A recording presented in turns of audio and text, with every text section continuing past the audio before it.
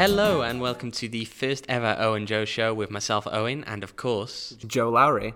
We will be joining you over the next few weeks, presuming Rising make it that far, to discuss things from behind the scenes, from when we go in and listen to and speak to several players at trainings, chats with Rick as well, and we'll be trying to bring you behind the scenes about what we're hearing from in there, as well as in adding our own views on the team, some of the opponents, and what to look for. So to start off then, let's have a quick look at this week's opponent, Austin. Joe. That's right, yeah, Austin with their victory over Los Dos last night. We're recording this on Thursday. Austin will be Phoenix's first-round playoff opponent. They've matched up twice so far earlier this season. The first was a 1-0 loss back in April.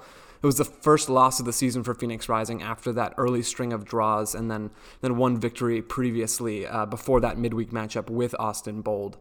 That game showed a little bit of some of the cracks in Phoenix's system slightly, but then again, that was in the early goings when we really hadn't seen Rick Schantz been able to establish the system and style of play that he wanted. We were just starting to get a glimpse of what some of those things could be, and so that performance, the lineup looked a lot different than we're likely to see this weekend. I mean, we see Xavi Perez in midfield, Lamar Batista at left back, Tristan Blackman at right back, and then Ben Spencer starting up top as well. It was a much different group than we're likely to see this weekend. And of course, we had Riverdale subbing in added time at the end. That's right. Nothing like cutting off just the last bit of the game for Riverdale. But, that's the way it goes, I guess, with the way USL broadcasting is structured at the moment. So that was the first time these two teams matched up this year. Later in the season and back in July, we saw a much different game. Although, in some ways, it was a little bit eerily similar, at least in the early goings. There was a 6-0 win that Phoenix won at Casino Arizona Field back in July. But despite the plethora of goals that Phoenix scored, the first half was a little bit slower. The first half, Phoenix maybe didn't get out to exactly the start they wanted, despite jumping on the board early through Solomon Asante, a well-placed shot into the bottom corner. They did score that goal and head into halftime with a 1-0 lead. But at that point, I think Rick Schantz had made a comment about how the team maybe could have actually been down in that game and not gone into halftime leading Austin. Of course, he mentioned today that the team is guarding against complacency effectively because in that first half they could have been 2-0 down. He felt that players such as Kleber, who is not going to be featuring in this game, by the way, because he is currently suspended after he was sent off against Real Monarchs for spitting at an opponent. He's currently serving a 4-game suspension for that one. But he felt that he was dangerous. Guadarrama, who scored in the first game, he didn't feature at Casino Arizona Field, but again, that's something that when I mentioned it today to Rick, he said that he didn't feel that was necessarily as important. He thinks it was more the change in how Rising played. He feels that Rising, when they went into that first game over in Austin, it was still, as we said, it's very, very early. It was back when he was still experimenting with the team. They just had their first victory, in fact, on the weekend prior in El Paso. They go there on a Wednesday night. There were barn animal noises playing out over the PA. It was a real circus, let's be honest. But he puts out quite a changed 11 for that game, including some players who we haven't seen since. Some of them went down to Tucson. I have no idea where they've gone.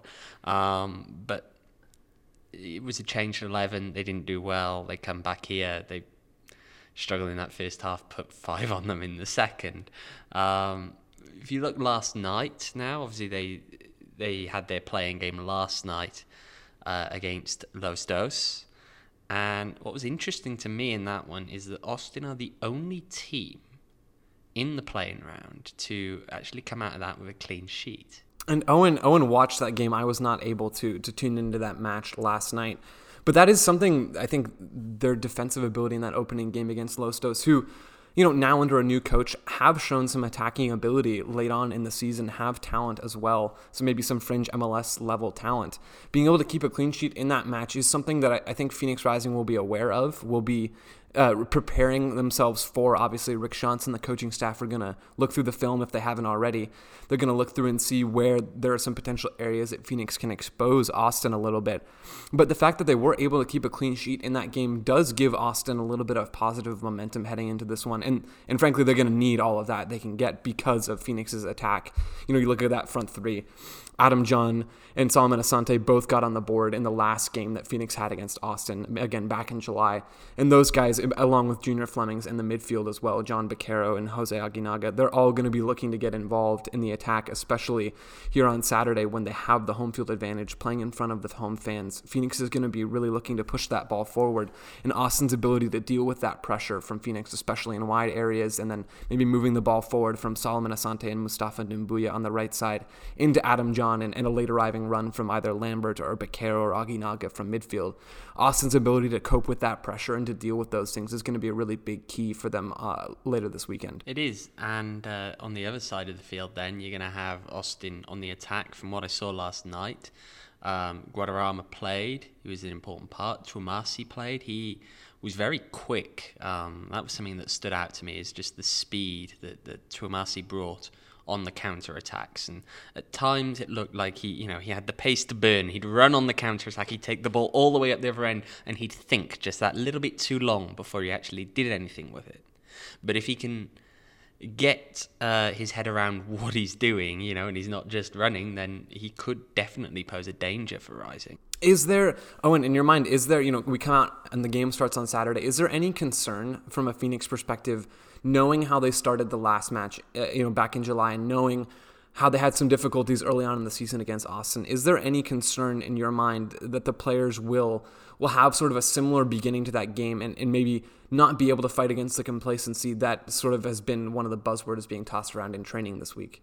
I mean, the players and the coaching staff are very certain that they won't bring any complacency into this. They think that they have, they're well aware of their vulnerability. They're well aware of the fact that at the moment Rising is the team that has the big target on its back. They're aware of the fact that, when you're coming in and you're playing at home, that is where the pressure is. Your fans are expecting a result. Austin come here, they don't really have any pressure on them at all. No one's expecting Austin to come here and get a result. So at the end of the day, what do they have to lose?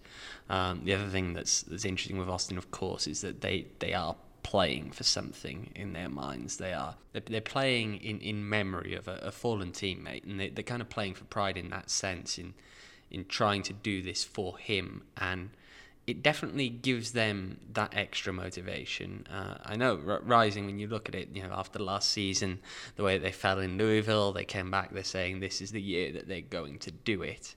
And no one can argue that they put their money where their mouth is. The owners, they've brought in some top players, and there are other players who carried on who still have that memory from Louisville. And playing at home is going to give you motivation as well. But you do wonder if Austin might just have the edge there. I think that, it's possible from a motivation perspective, looking at, some of the difficulties that Austin have had to deal with this season, that we see them come out with that intensity. And for Phoenix, just from a strictly tactical on-field perspective, that's going to be something that they need to work together to overcome. And at the same time, I'm not necessarily concerned. When I asked you that question, in my mind, I'm not as concerned about Phoenix starting slowly. Sure, we've seen them start out a little flat at times this season, even at home. There have been games where they haven't come out with the intensity that I think Rick Schantz would have preferred to see from his team. But even if we do see them have some difficulties in that area, I think their overall ability, whether that's from the starting lineup or guys coming in off the bench with some impact substitutions, I think they have the talent and the skill to win this game. In looking at that lineup and maybe some bench options as well, Owen, do you have in your mind what you think the Shantz's preferred starting lineup will be in this game, and maybe some bench options? We can kind of go back and forth as well if you'd like. I think we're going to be looking starting 11-wise at a very similar lineup to what we saw last week. I know that Rick in the past has said he wanted to have his playoff 11 kind of ready and out there in that final game against OKC. I think that we're very likely to see a very familiar back four, of course. We're likely to see Lubin in goal. The midfield trio, there may be some room to tinker with that. I'm not entirely sure. And the front three, of course, is going to be as everyone expects it to be. And that's almost what you've come to expect Phoenix to put out a very particular type of team, to play a very particular type of way, and regardless of results, Rick has been insistent that is how the team is going to play. They're not changing how they're going to play for the opponents as such. They're playing the Phoenix Rising way, and they're just going to have to execute and play better than their opponents. And I think that area, that specific mentality, is something that personally I admire from a coaching perspective, building a system and sticking with it even when it's not going well or it's not getting the results that you've wanted. And at times that can be challenging, though, both from a fan perspective and just from sort of an objective bystander perspective. I mean, we've seen Phoenix late in the year, maybe right before that OKC game even, or I suppose before we saw them beat Portland Timbers 2 away in Providence Park. We saw them scuffle a little bit late in the season, at the beginning of September.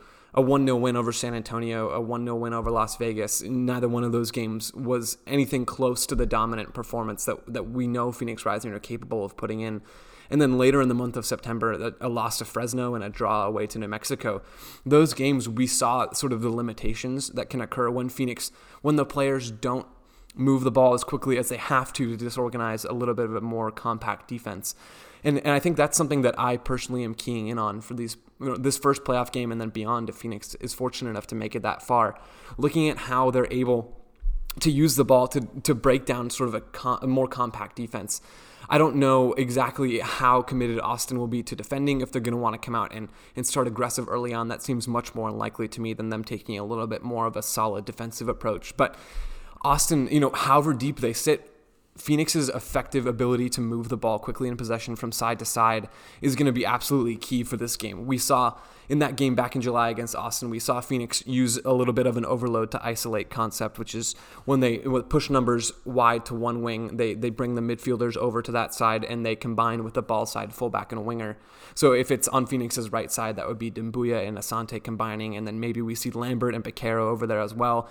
Aguinaga might come closer to the midline and like the vertical midline of the field rather than over on his typical left side of midfield.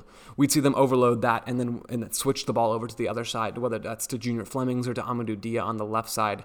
Phoenix's ability to use combinations and sequences of play like that, I think we saw them get away from that a little bit in September or in some of the other games they haven't been at their best offensively this season. If they get back to that against Austin, and they've shown that before, against this Austin Bowl team, if they can do that on Saturday, that's going to be a huge boon to their ability to break them down and to actually get on the board early.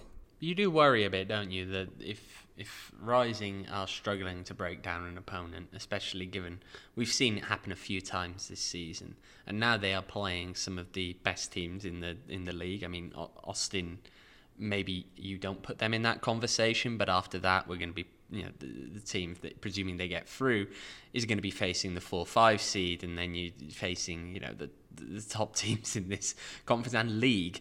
And if they're struggling against some of the opposition when they've traveled away to break down Vegas, to break down New Mexico, then doesn't that make you worry more that they're going to struggle to break down these top teams as well?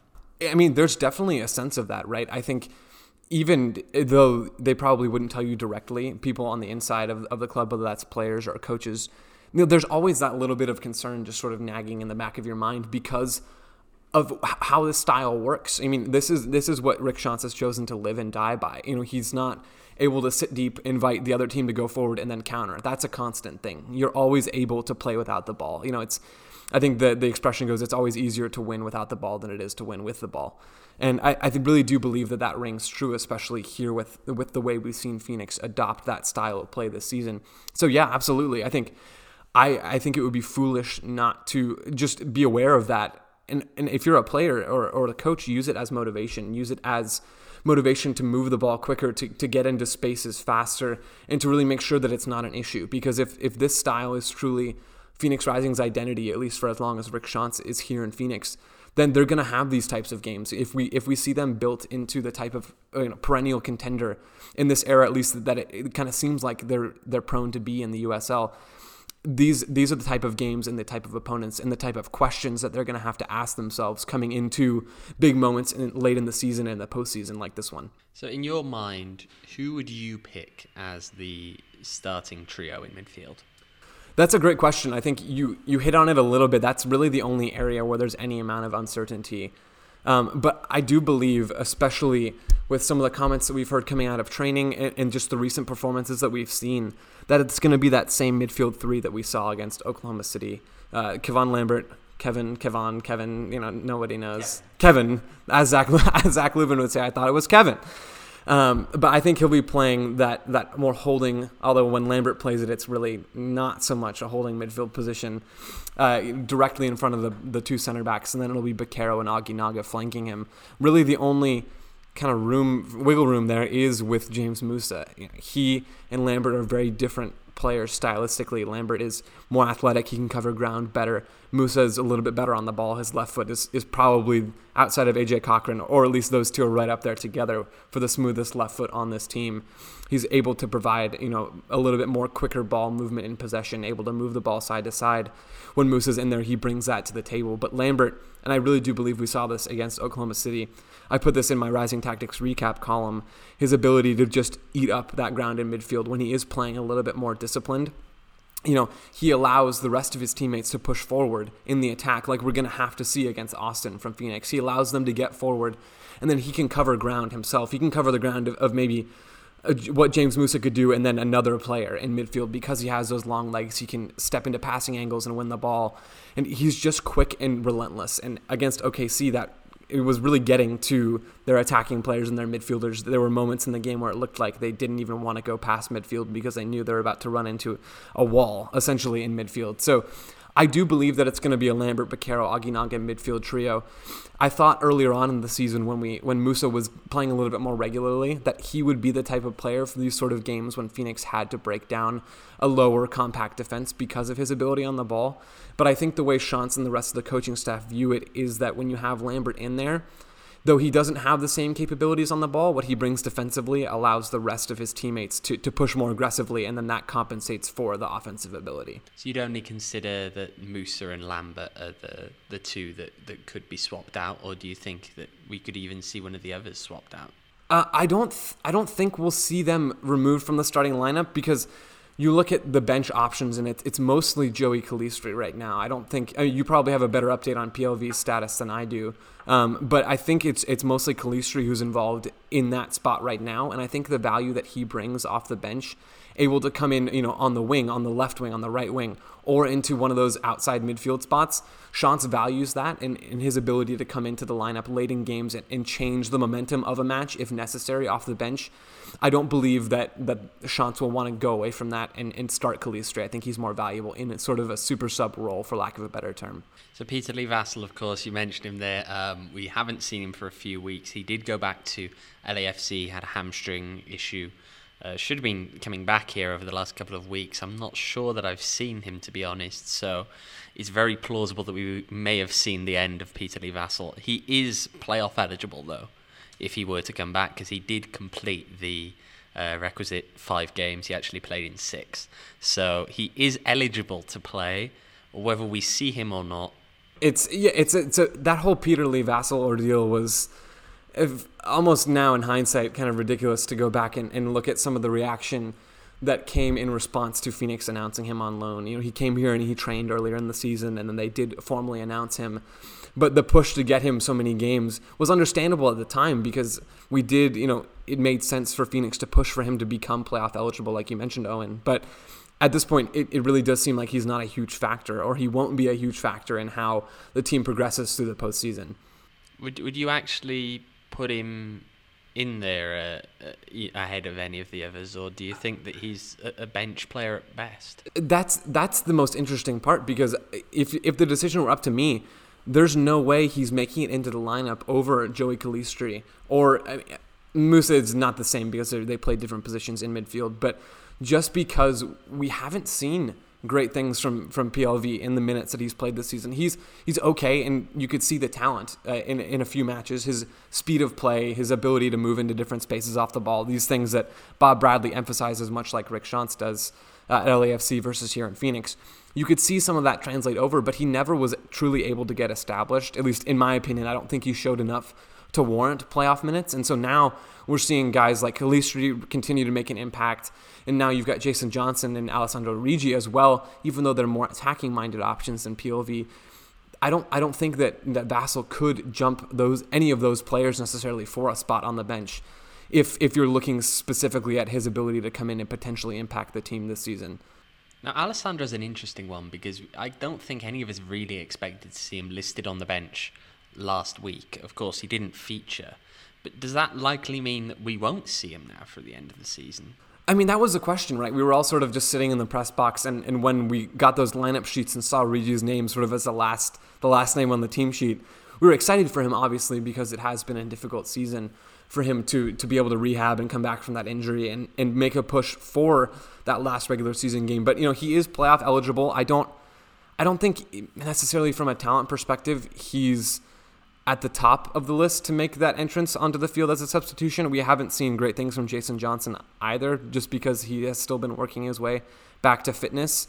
But I mean, anything's possible, right? Just because we didn't see him make his way onto the field against OKC, in my mind at least, doesn't completely eliminate his ability to come and make an impact in the playoffs. I don't know. So Owen, do you think Rigi or a guy like Jason Johnson or Calistri, are we going to see these guys have to be brought into the game by Chance and make meaningful impacts? And if so, which guy or which guys are you thinking is most likely to be able to play that difference maker role off the bench? Well, I think that Calistri has showed this season that he can come on off the bench. He can make a change. I mean, you only have to look at games like New Mexico where he came on, he gets those 2 goals and rescues the game. And that's not the only time that he's come on and found goals when he needed it. And Ben Spencer has done very similarly as well, but up top. I think that Jason Johnson is still not quite match fit. I think we saw that last week. A lot of his passes, it was quite sloppy. His head just didn't seem quite in it, if anything. And I know that he disappeared off the radar for a couple of weeks after he made his first comeback. And whether that has partly impacted him as well there, I'm not sure. Alessandro, he hasn't played competitively for over a year. It's a huge, huge problem. It is. And the hope initially was that he was going to be sent down to Tucson. Unfortunately, by the time he was actually fit, it was too late to send him to Tucson. The roster freeze had already passed. And he was stuck up here in Phoenix trying to get minutes in a team that's, doing quite well. And even when he returned to full training, even then he still wasn't quite fully match fit. You kind of hope if the Austin game goes as the last one did, and if you are looking at the last 5 minutes and you're up by a long, long way, the game is not in doubt, maybe you could bring him on. But I don't think you're at a point at all where you could rely on Alessandro to come on and change the game, because he's just not had enough game time. It's like when we look at Jason Johnson and say, as you mentioned, that he's probably still not at match fitness yet, even though he has already come back and gotten some sporadic minutes off the bench in these last couple of games. I think it's unrealistic to look at Rigi and say, he could, elevate what Jason Johnson is bringing. He could bring more to the table, because you're exactly right. He wasn't able to go down to Tucson and he hasn't gotten minutes. So in my mind, it does seem a little bit unlikely that we see him come off the bench and be a difference maker. I think it's more likely that we see Calistri, Spencer, Jason Johnson come in as those primary attacking substitutions on Saturday, and then again if Phoenix is able to advance to the next round of this postseason as well. You mentioned New Mexico briefly. I think that might be their first mention on this podcast so far, or maybe I missed one at the beginning. But you slipped that in there for the little Joey Calistri comment in his impact off the bench in that game. You were out at training. You've been out at training. I have not been able to come out as much to those recently, but we are going to go through some comments that players and coaches have made from Phoenix Rising's training ground at Casino Arizona Field, and New Mexico did feature in one of those comments. They did indeed. So here is AJ Cochran on not playing New Mexico this weekend. I think we would have been, excited to play New Mexico again. Of course, they're a very good team, and they came in at 10th, in 10th spot. But how many times do you see a wild card team in baseball, or win the whole thing, or just creep into the playoffs and then winning the whole thing? So, of course, we were happy to see Sacramento win that game, because Mexico's a very good team. Not saying that Sacramento's not, but we would have played anyone on Saturday. Excited to play New Mexico. Owen, what do you make of Cochran's comments there and sort of the circumstances surrounding that matchup against Sacramento? I mean, we all know that there is definitely some tension there, not just off the field, but a little bit on the field between the boys in New Mexico. Josh Suggs' comments on a podcast a few weeks ago only added to that. Oh, Josh. Josh. But I'm not entirely sure why he said what he said, especially for a captain of a USL team. He should know better than that. But of course, the boys here, they wanted to have a go back at them. They wanted to have that chance to finally get the win over New Mexico, and Adam Johns said very similar things shortly afterwards. They wanted the chance to get out there and get that win because it's something they haven't managed to do this season. I think it's very quickly becoming probably Rising's biggest rivalry, and the chance to do that, to knock them out of the playoffs at home. Of course, you always want to do that. You want to knock anyone out at home in the playoffs in front of your own fans. But if you can knock out one of your biggest rivals, it's just massive. But is there a little bit of naivety coming from these comments? Cochran was very specific in, he qualified his statement as he continued to respond to that question about New Mexico. But we haven't seen Phoenix beat New Mexico this season. So if I'm a player, selfishly, if I'm a Phoenix Rising player or a member of the coaching staff or front office, I want nothing to do with New Mexico, regardless of whether the game is at Casino Arizona Field or on their baseball stadium in Albuquerque. I don't want to have to come up against New Mexico and prove to myself or prove to anyone that, yeah, we could have beaten them all along and we just decided to wait to the postseason. There's so much risk in that statement, in that attitude, that it's almost, for me, it's a little bit of a relief that we don't have to deal with that. Obviously from a media perspective, that's part of it, but putting myself in the shoes of these players as well, it seems a little bit naive, and it's just confidence. Maybe it's not overconfidence, maybe it's just confidence that these guys believe so much in their abilities, but from what I've seen against New Mexico this season, from a Phoenix perspective, is a New Mexico team that's really, really good at playing soccer. They're capable. Obviously, there have been inconsistent performances. Even from Phoenix, we've seen inconsistencies this season. So I understand that New Mexico has maybe elevated their performances slightly when they have matched up with Phoenix. I think that's fair to say.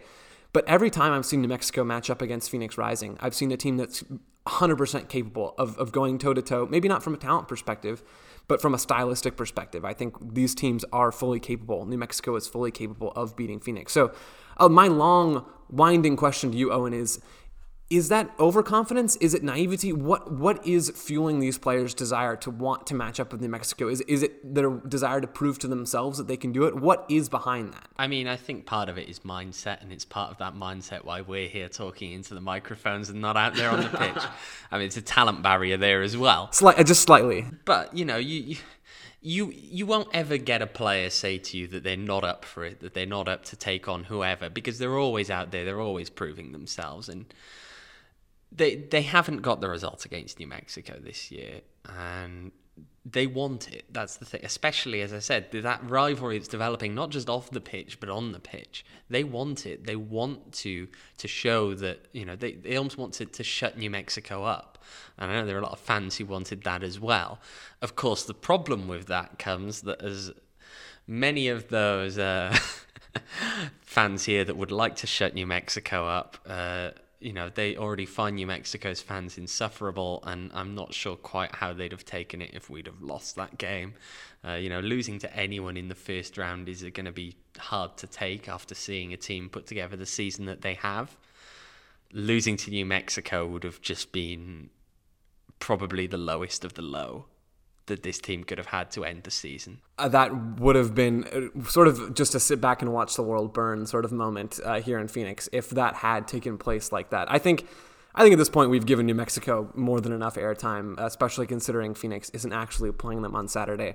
So let's go ahead and move on to a couple of other topics that came out of training this week.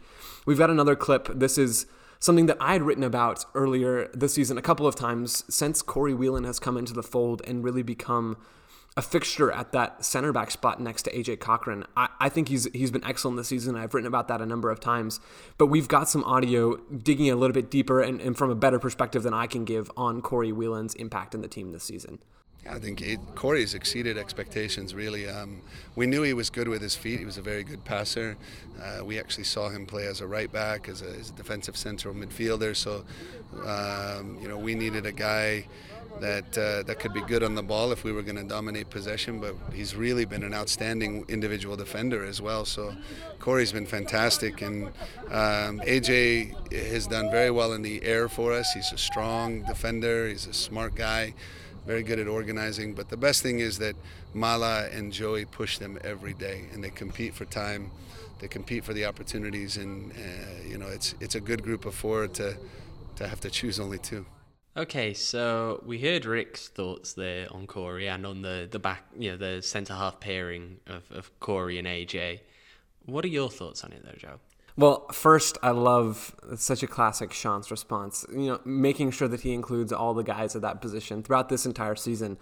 Always in questions asking him about roster decisions or starting lineups or any of those things. You always get him talking about the rest of the options, or at least giving credit to the guys that aren't playing. It's why we heard so much about Ramon Howell, despite the fact we've never seen him play. Right. Ramon Howell is Rick Schantz's favorite player, it seems, even though he can never actually crack the lineup. It's that sort of theme, though, that we see here, and I think that's something that the players like from their coach, and it's something that can be respected when you look at all those guys who can get on the field and are pushing each other for minutes. All of that said, I think one of the most interesting parts of that quote from Schantz, and we heard it earlier this season as well when Whelan came into the team in the first place, was his positional versatility, right? And so we've only seen him play center back here in Phoenix, but that's not to say that he hasn't played other spots in the past, and I think that shines through when you watch him play. Schantz specifically mentioned right back in there, and so when I watch Whelan, I see some of those tendencies, his ability to cover ground, his ability to get forward a little bit even in possession, his ability to track back and cover for AJ Cochran as well. All of those things, he has the athletic ability that is required of maybe a more defensive-minded fullback, sure, but a fullback nonetheless. And so for Cochran's sake, someone who's not the fastest, who's good in the air, as Schantz mentioned, having a player in there like Whelan is so key to his ability to stay in the lineup, because against a fast counter-attacking team, if you have two maybe slightly defensively liable center backs in there, it's difficult to be able to take advantage of AJ Cochran's offensive capabilities because he is so good with his left foot. He's so good at breaking the lines with his passing, and so often that makes Phoenix's attack tick. But when you have a player like Corey Whelan who has those defensive intangibles and reads the game well, that's such a cliche, right?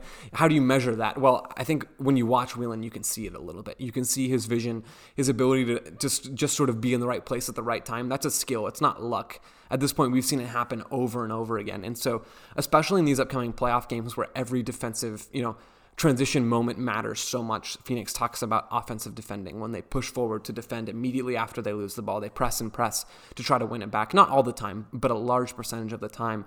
Having Whelan back there as sort of the safety net is huge. And so, in my mind, we really have seen just a seismic shift in how Phoenix's backline has played. It's not to say that Joey Farrell and Mala, again, as Schantz talked about, aren't good options at center back. We've seen them be very productive at times this season and make huge impacts, but both for Whelan's own personal defensive ability and for his ability to cover Cochran's weaknesses a little bit, I think that's part of why he's been such a massive addition into this back line. And would you say that, obviously Whelan, you definitely want him in the back four.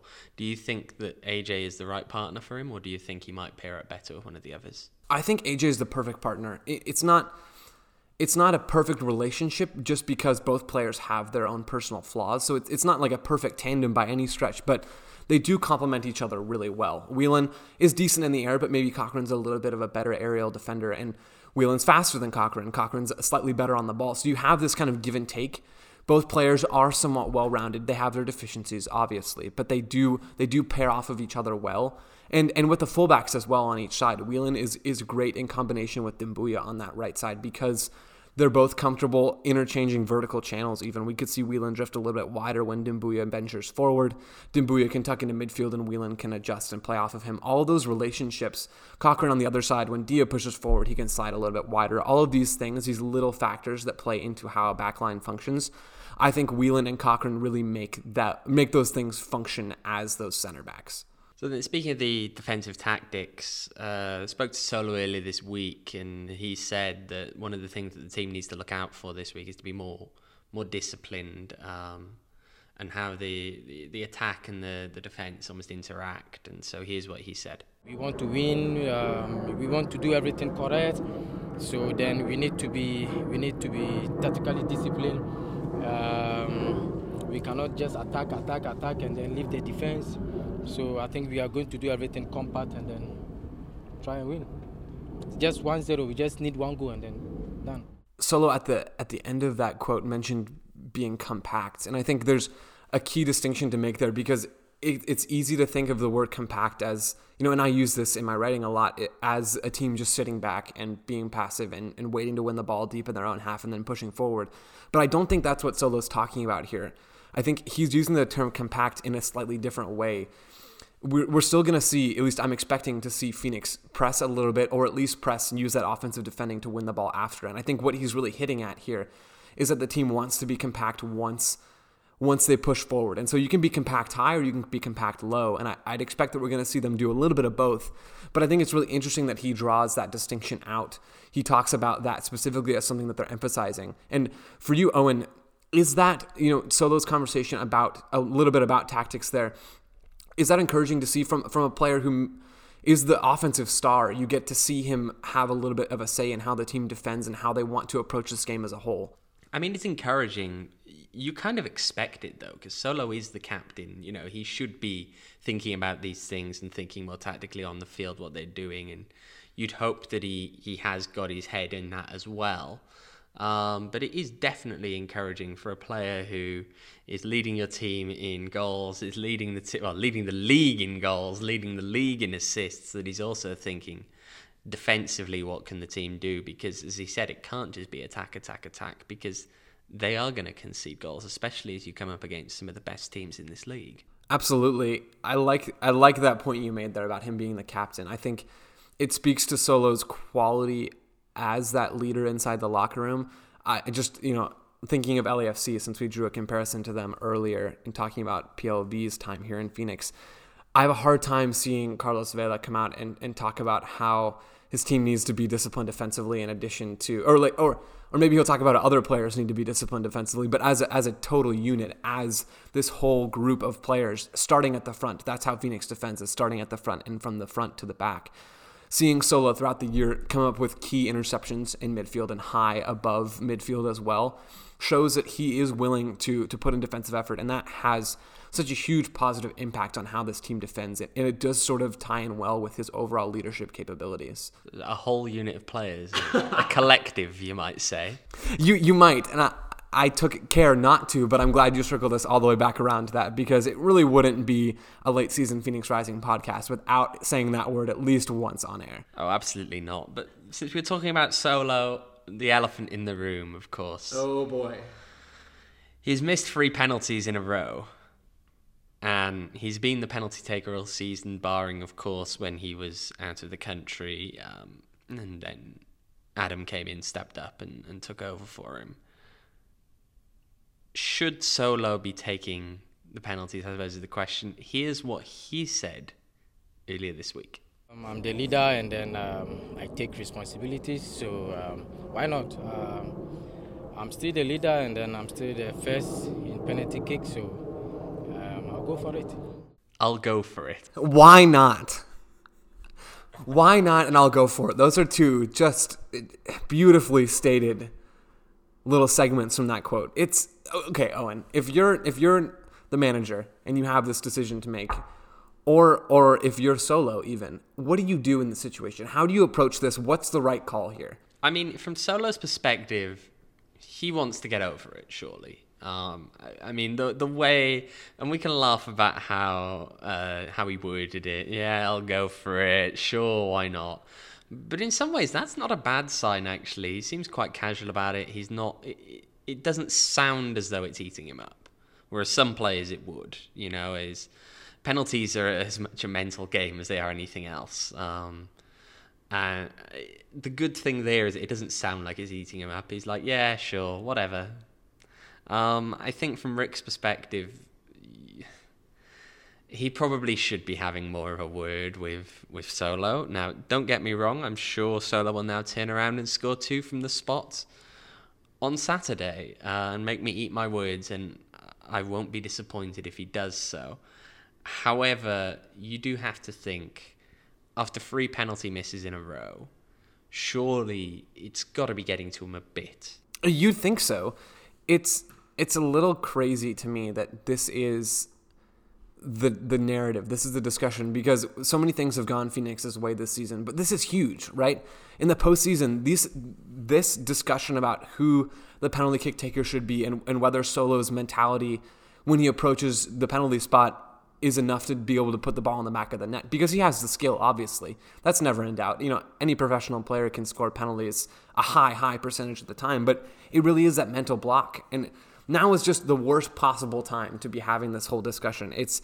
It's brutal for Phoenix Rising's playoff hopes of the season. Not that it's going to necessarily play a huge role, but if it does, it's going to impact the game in a massive way. So in my mind, I think it really should be a conversation between Solo and Adam John in the moment, because John is a quality striker. I think that's clear to see from what we've seen from him this season.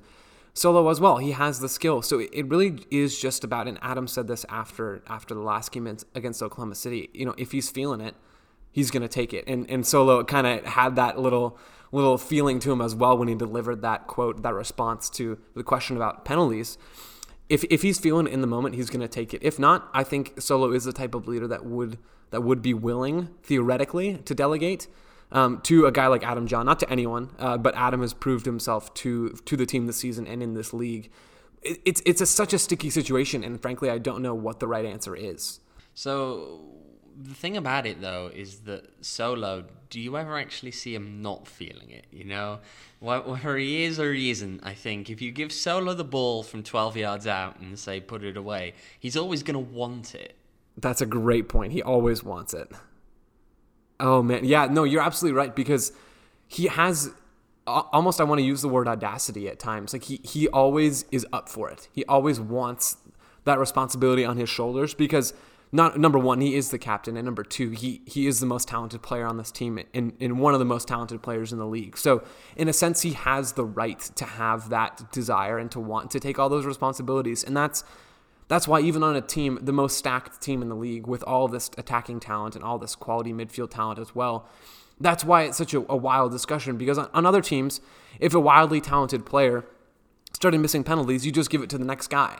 But with Phoenix and with Solo's personality and his leadership and the responsibility he's taken on after Didier Drogba left the club, it makes this a whole more complicated discussion than it would otherwise be in most situations.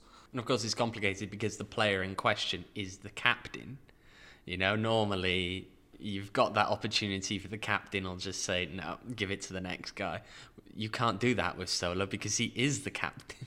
You can't. He is the leader, and that's something that Rick Schantz has preached throughout this entire season, is how important Solo's leadership has been to this team in their first year, sort of as a whole new team after Drogba left. And so that complicates it even more. It's such a sticky situation, and I mean, ideally, from Phoenix's point of view, they'll not have to worry about this. They won't have to take key penalties in the playoffs. But realistically, maybe that's not an option. Maybe the situation is going to come up, and in that moment, I think it's going to be extremely interesting to see how Solo's, number one, his body language, number two, whether there is a conversation between him and Schantz in the moment or between him and Adam John.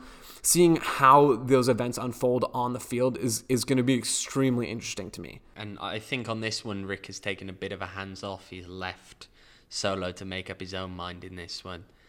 If Solo were to miss another penalty, be it in open play or if it's in a penalty shootout, is that the point you think that he has to step in and actually take the ball off of Solo? I mean, we keep asking it though, right? I mean, 3 in now. Where is the line, right? Is it at 3? Is it at 4? Is it at 5? Is it, should it have been at 2? We don't know. At this point, it's impossible to speculate, right? We can go back and forth and wonder about this. I'd like to say that if I were in Chance's shoes that I would have already had that conversation, but it's a whole different set of experiences that they've had together as a team this season. Maybe taking away that responsibility from Asante is going to have a ripple effect and affect a ton of other areas of the team's morale and mentality and on-field play as well. You just don't know. We don't know what that would cause, what that decision, if Chance were to take penalties away from Asante and make that decision himself unilaterally. We don't know what effect that would have. So it's I guess it's easy for me to say, yeah, it just logically and objectively, it would make more sense to have Adam John take the penalties. On paper, it might at this point, right? But maybe it would have more of an effect than we realize to make that decision from a coaching perspective. And I think we will leave it there. So for those of you joining us, thank you very much. You've listened to the first ever Owain and Joe show. Make sure to keep an eye out. We will be coming back throughout the playoffs, presuming that Rising make it through, of course. But for today, that's all from us.